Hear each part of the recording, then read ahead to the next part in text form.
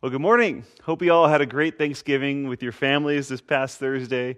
And if you were with us last week, you know that we closed out Mark's gospel account after spending most of the year going through it. I hope you enjoyed it as much as I did. And if you remember, it ended with the women coming and finding the empty tomb, and there's the angel sitting there who said, "He is not here, for he is risen, and he is gone before you to meet you in Galilee. Go and tell the others." And that is the great news of the resurrection, that Jesus has come and he's overcome. And from here, from that great story of the gospel, we're jumping now to the season of Advent. And this morning is actually the first Sunday in Advent, if you can believe it. It's almost December in a couple days. The year has been weird, but it's kind of flown by. So Advent is simply a Latin word that means coming or arrival of a notable person, a thing, or event. To us, it is the coming of the Lord, and we celebrate that he has come, and we prepare our hearts for his coming again. There's another word used for this in the New Testament by the Apostle Paul, and it's used by the early church as well. In 1 Corinthians 16, we read in his final greetings and farewell to the Corinthian church, he says, "I, Paul, write this greeting with my own hand. If anyone has no love for the Lord, let him be accursed. Our Lord come." And that phrase, "our Lord come," is an Aramaic phrase, Maranatha. So it consists of a couple words. The original Aramaic word mar, or mer, means Lord. Adding the Aramaic na makes it our Lord, and then the is an Aramaic verb related to the action of coming. So depending on how you use the words and where you put the emphasis, it can mean slightly different things, actually. It can mean three variations of "come, Lord," as in a prayerful request, or "the Lord has come," as a declaration, or "the Lord is coming," as a promise. So all three are consistent with New Testament theology, and all three are great truths. So it's a wonderful phrase that we can use. Maranatha can be found in also one of the earliest Christian teachings. In the first century, there's a Greek text known as the Didache. It's the teachings of the Lord through the 12 apostles to the nations. So this multi-chapter book covers the life of the early church, how to live, how to pray, how to baptize, how to celebrate communion, and also talks about the second coming. And Maranatha appears at the end of it as part of this final farewell, this praise after receiving communion and a final farewell. It reads, "Let grace come and this world pass away. Hosanna to David's God. If anyone be holy, come. If anyone not be holy, repent. Maranatha. Amen." So, come, Lord Jesus. Amen. So we see how this phrase, Maranatha, addresses the reality of Jesus as Lord and as both present and coming. That is Advent, the season when we look to the coming of the Lord in Bethlehem, right? It happened. It happened. And then we look to the coming of the Lord at the end of time. It will happen. And then we look at it Jesus coming into our own lives as believers, so it is happening. So this is how the early church would greet one another, actually, saying Maranatha. And as we see with Paul, use it as a shared hope in a farewell exclamation to one another, "Come, Lord Jesus." So the Jews we know would use shalom as a greeting, saying, "Peace be with you." And the Christians transitioned from this to Maranatha because there's no other phrase that summarizes the whole of Scripture and our hope better than this one. The Lord Jesus is come. He has come, and he is coming again. There's also an allusion to Maranatha at the very end of the Bible, actually. It's the second to last verse in the book of Revelation.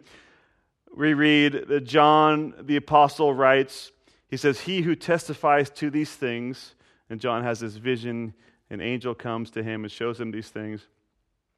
So he says, he who testifies to these things says, surely I am coming soon. And that's in red letters. As Jesus saying, surely I'm coming soon. Amen. And then John writes, come, Lord Jesus. And there it is. It's in Greek. It's not the Aramaic Maranatha, but the cry is the same. Come, Lord Jesus. So again, Maranatha means Jesus has come, he is coming, and he's present with us. He is come. And the same can be said, actually, of the kingdom of God. So it has come with Jesus. The kingdom has come. It has been inaugurated, and yet there's still a future consummation when Jesus will come again and bring it to its completion. And yet, the kingdom of God is at hand. It is present. We are bearers of it, belonging to it, and experience it in a way that is a foretaste and a foreshadow of what is to come when it comes in full. But it all revolves around Jesus, the central figure of history and time and creation, the central figure of the prophetic and what is to come is Jesus. Bottom line, Maranatha is a return to the ancient fire of the central, simple message of the ages, the promised one. He is everything, and his coming is the only thing that truly matters. This is to be the dominating vision of our lives as believers. We are to have a fiery obsession with the man who is coming, Maranatha. For he is before all things, and in him all things hold together. And he is the head of the body, the church. He is the beginning, the firstborn from the dead, that in everything he might be preeminent. For in him all the fullness of God was pleased to dwell, and through him to reconcile himself to all things, whether on earth or in heaven, making peace by the blood of his cross.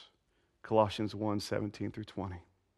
He is our hope, our love, our maker, our sustainer. Every good and perfect thing is found in him, which is why biblical prophecy provides the greatest encouragement and hope to us today. Just as the Old Testament is saturated with prophecies concerning Christ's first coming, both Testaments are filled and saturated with references to the second coming of Christ. One scholar has estimated that there are 1,845 references to Christ's second coming in the Old Testament. 17 books give it prominence. In the 260 chapters of the New Testament, there are 318 references to the second coming of Christ. This means 1 out of every 30 verses. 23 of the 27 New Testament books refer to this great event. And to put it in perspective, for every prophecy in the Bible concerning Christ's first coming, there are 8 prophecies which look forward to his second coming. His return is the hope of the ages. From the very beginning of the fall, there was a future hope of God restoring us as sons and daughters in his new and eternal kingdom. The new garden, which will be a great city, which will be filled with people from across time. So we'll look more at the second coming next week. But with this in mind, we can see the heart cry of Maranatha is for Jesus to return, to make all things new. That's our ultimate hope. For in this world, as it currently is, we will have trouble. But Jesus says, take heart, for I have overcome the world. So hopelessness has been conquered.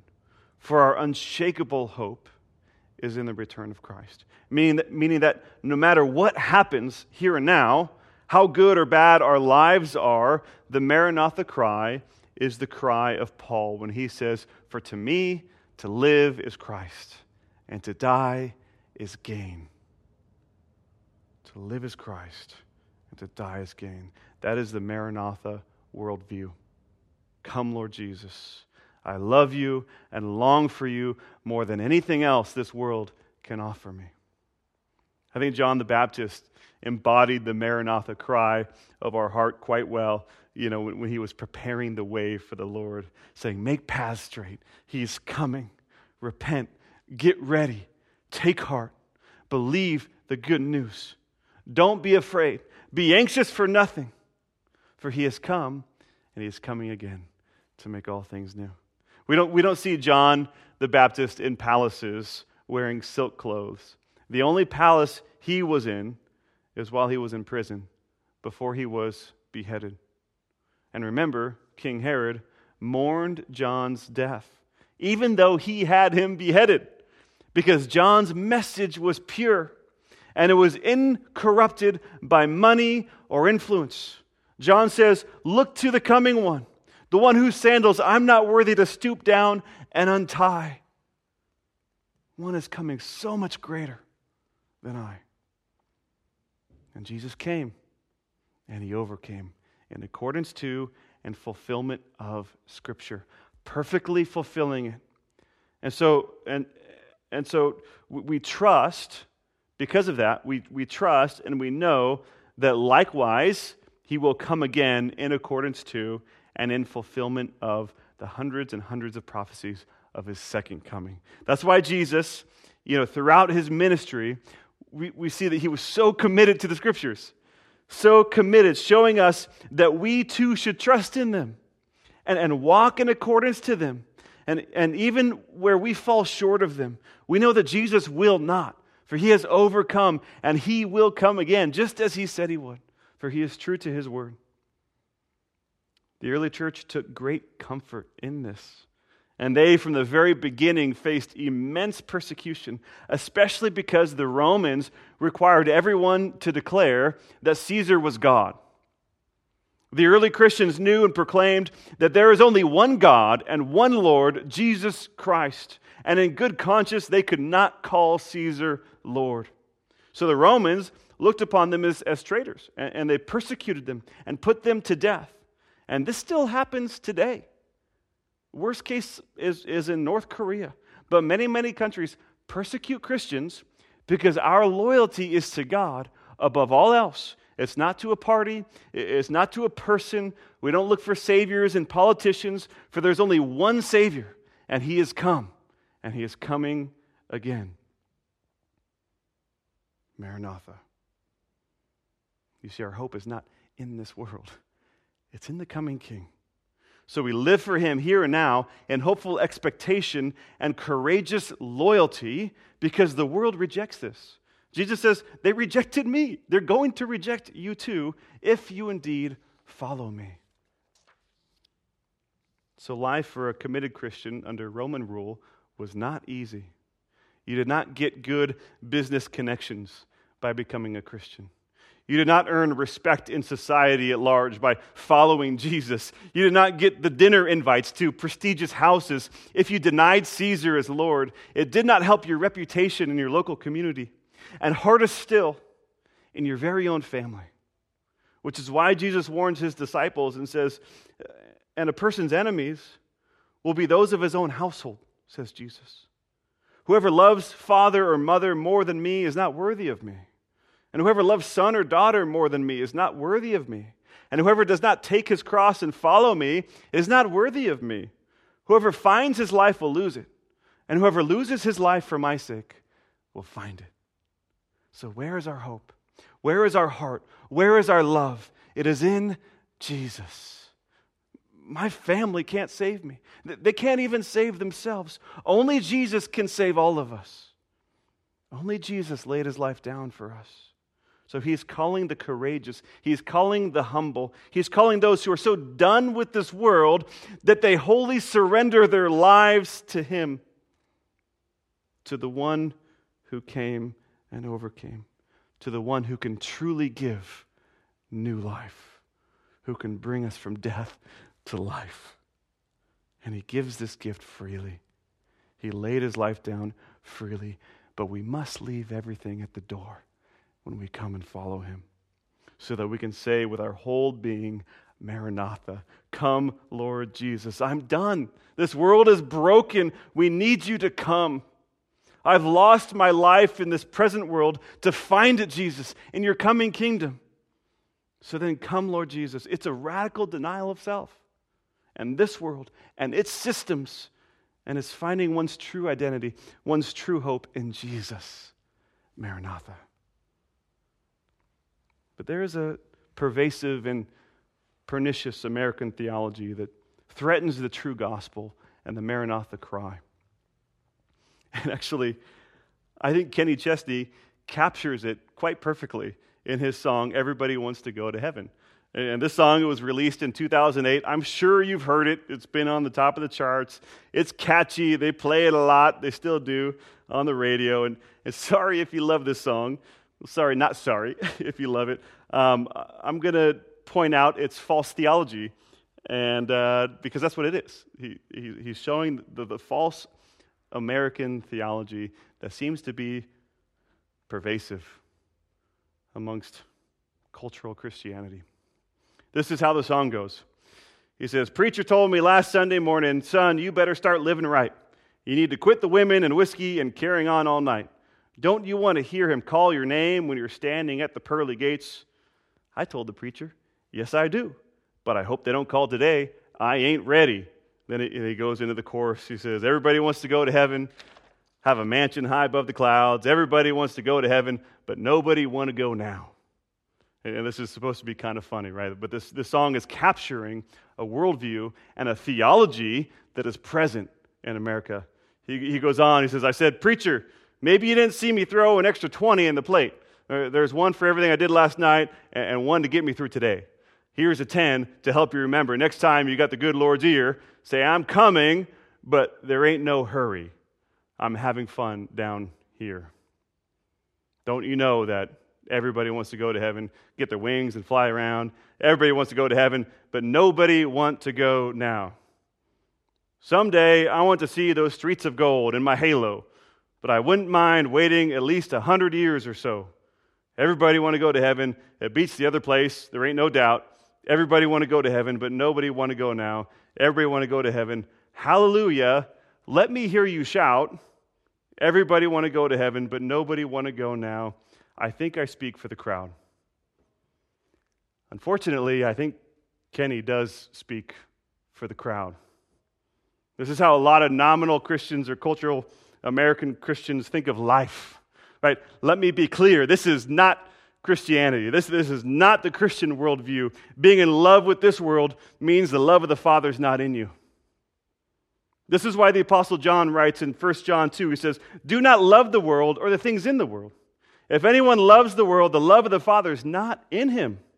For all that is in the world, the desires of the flesh and the desires of the eyes and the pride of life is not from the Father, but it's from the world. And the world is passing away, along with its desires. But whoever does the will of God abides forever." So there's so much wrong with this song. We barely have time to scratch the surface, but this is the American gospel, with the mentality that we can live however we want now. Do as we want. It's all about me and what makes me feel good in the moment. After all, God is loving and forgiving, right? So our faith is our ticket into heaven, and we kind of live however we want, do what we want now. And life here is more fun than it will be in heaven. In essence, we're saying, I don't really long for Jesus. I long more for stuff. I long more for experiences. You guys, nothing in this life, nothing in this world even comes close to Jesus. Nothing can even hold a candle to him, for this world is passing away. We can hope in nothing else. The Maranatha cry is the anti-prosperity gospel cry. Right, see, prosperity gospel says, God will give me everything I want here and now. Right? He wants me to be happy. I just have to think positively enough. I have to envision what I want and act like I already have it. Sow seeds, by giving money, by doing good deeds that will bear fruit later in this life. And I could speak into existence what I desire. Then the jobs, then the raises, then the prosperity comes my way. This is what guys like Joel Osteen make a living off of, teaching in his best-selling book, Your Best Life Now. That's the kind of narcissistic theology that makes it all about us. That God is our great vending machine. So to push the right buttons. will come out. Your best life isn't now. It is the one to come. Try telling a starving family in Yemen, hey, your best life is now. Just envision the food that you need in your belly. Speak to the universe what you want. It's going to give it to you. Try telling an underground church in Iran that's oppressed in silence for their faith, your best life is now. What? Try telling the people in North Korea, your best life is now. Do you see how absurd this is? This world is broken, and we need Jesus. And we need to stop drinking the satanic Kool-Aid that's lulled the American church to sleep.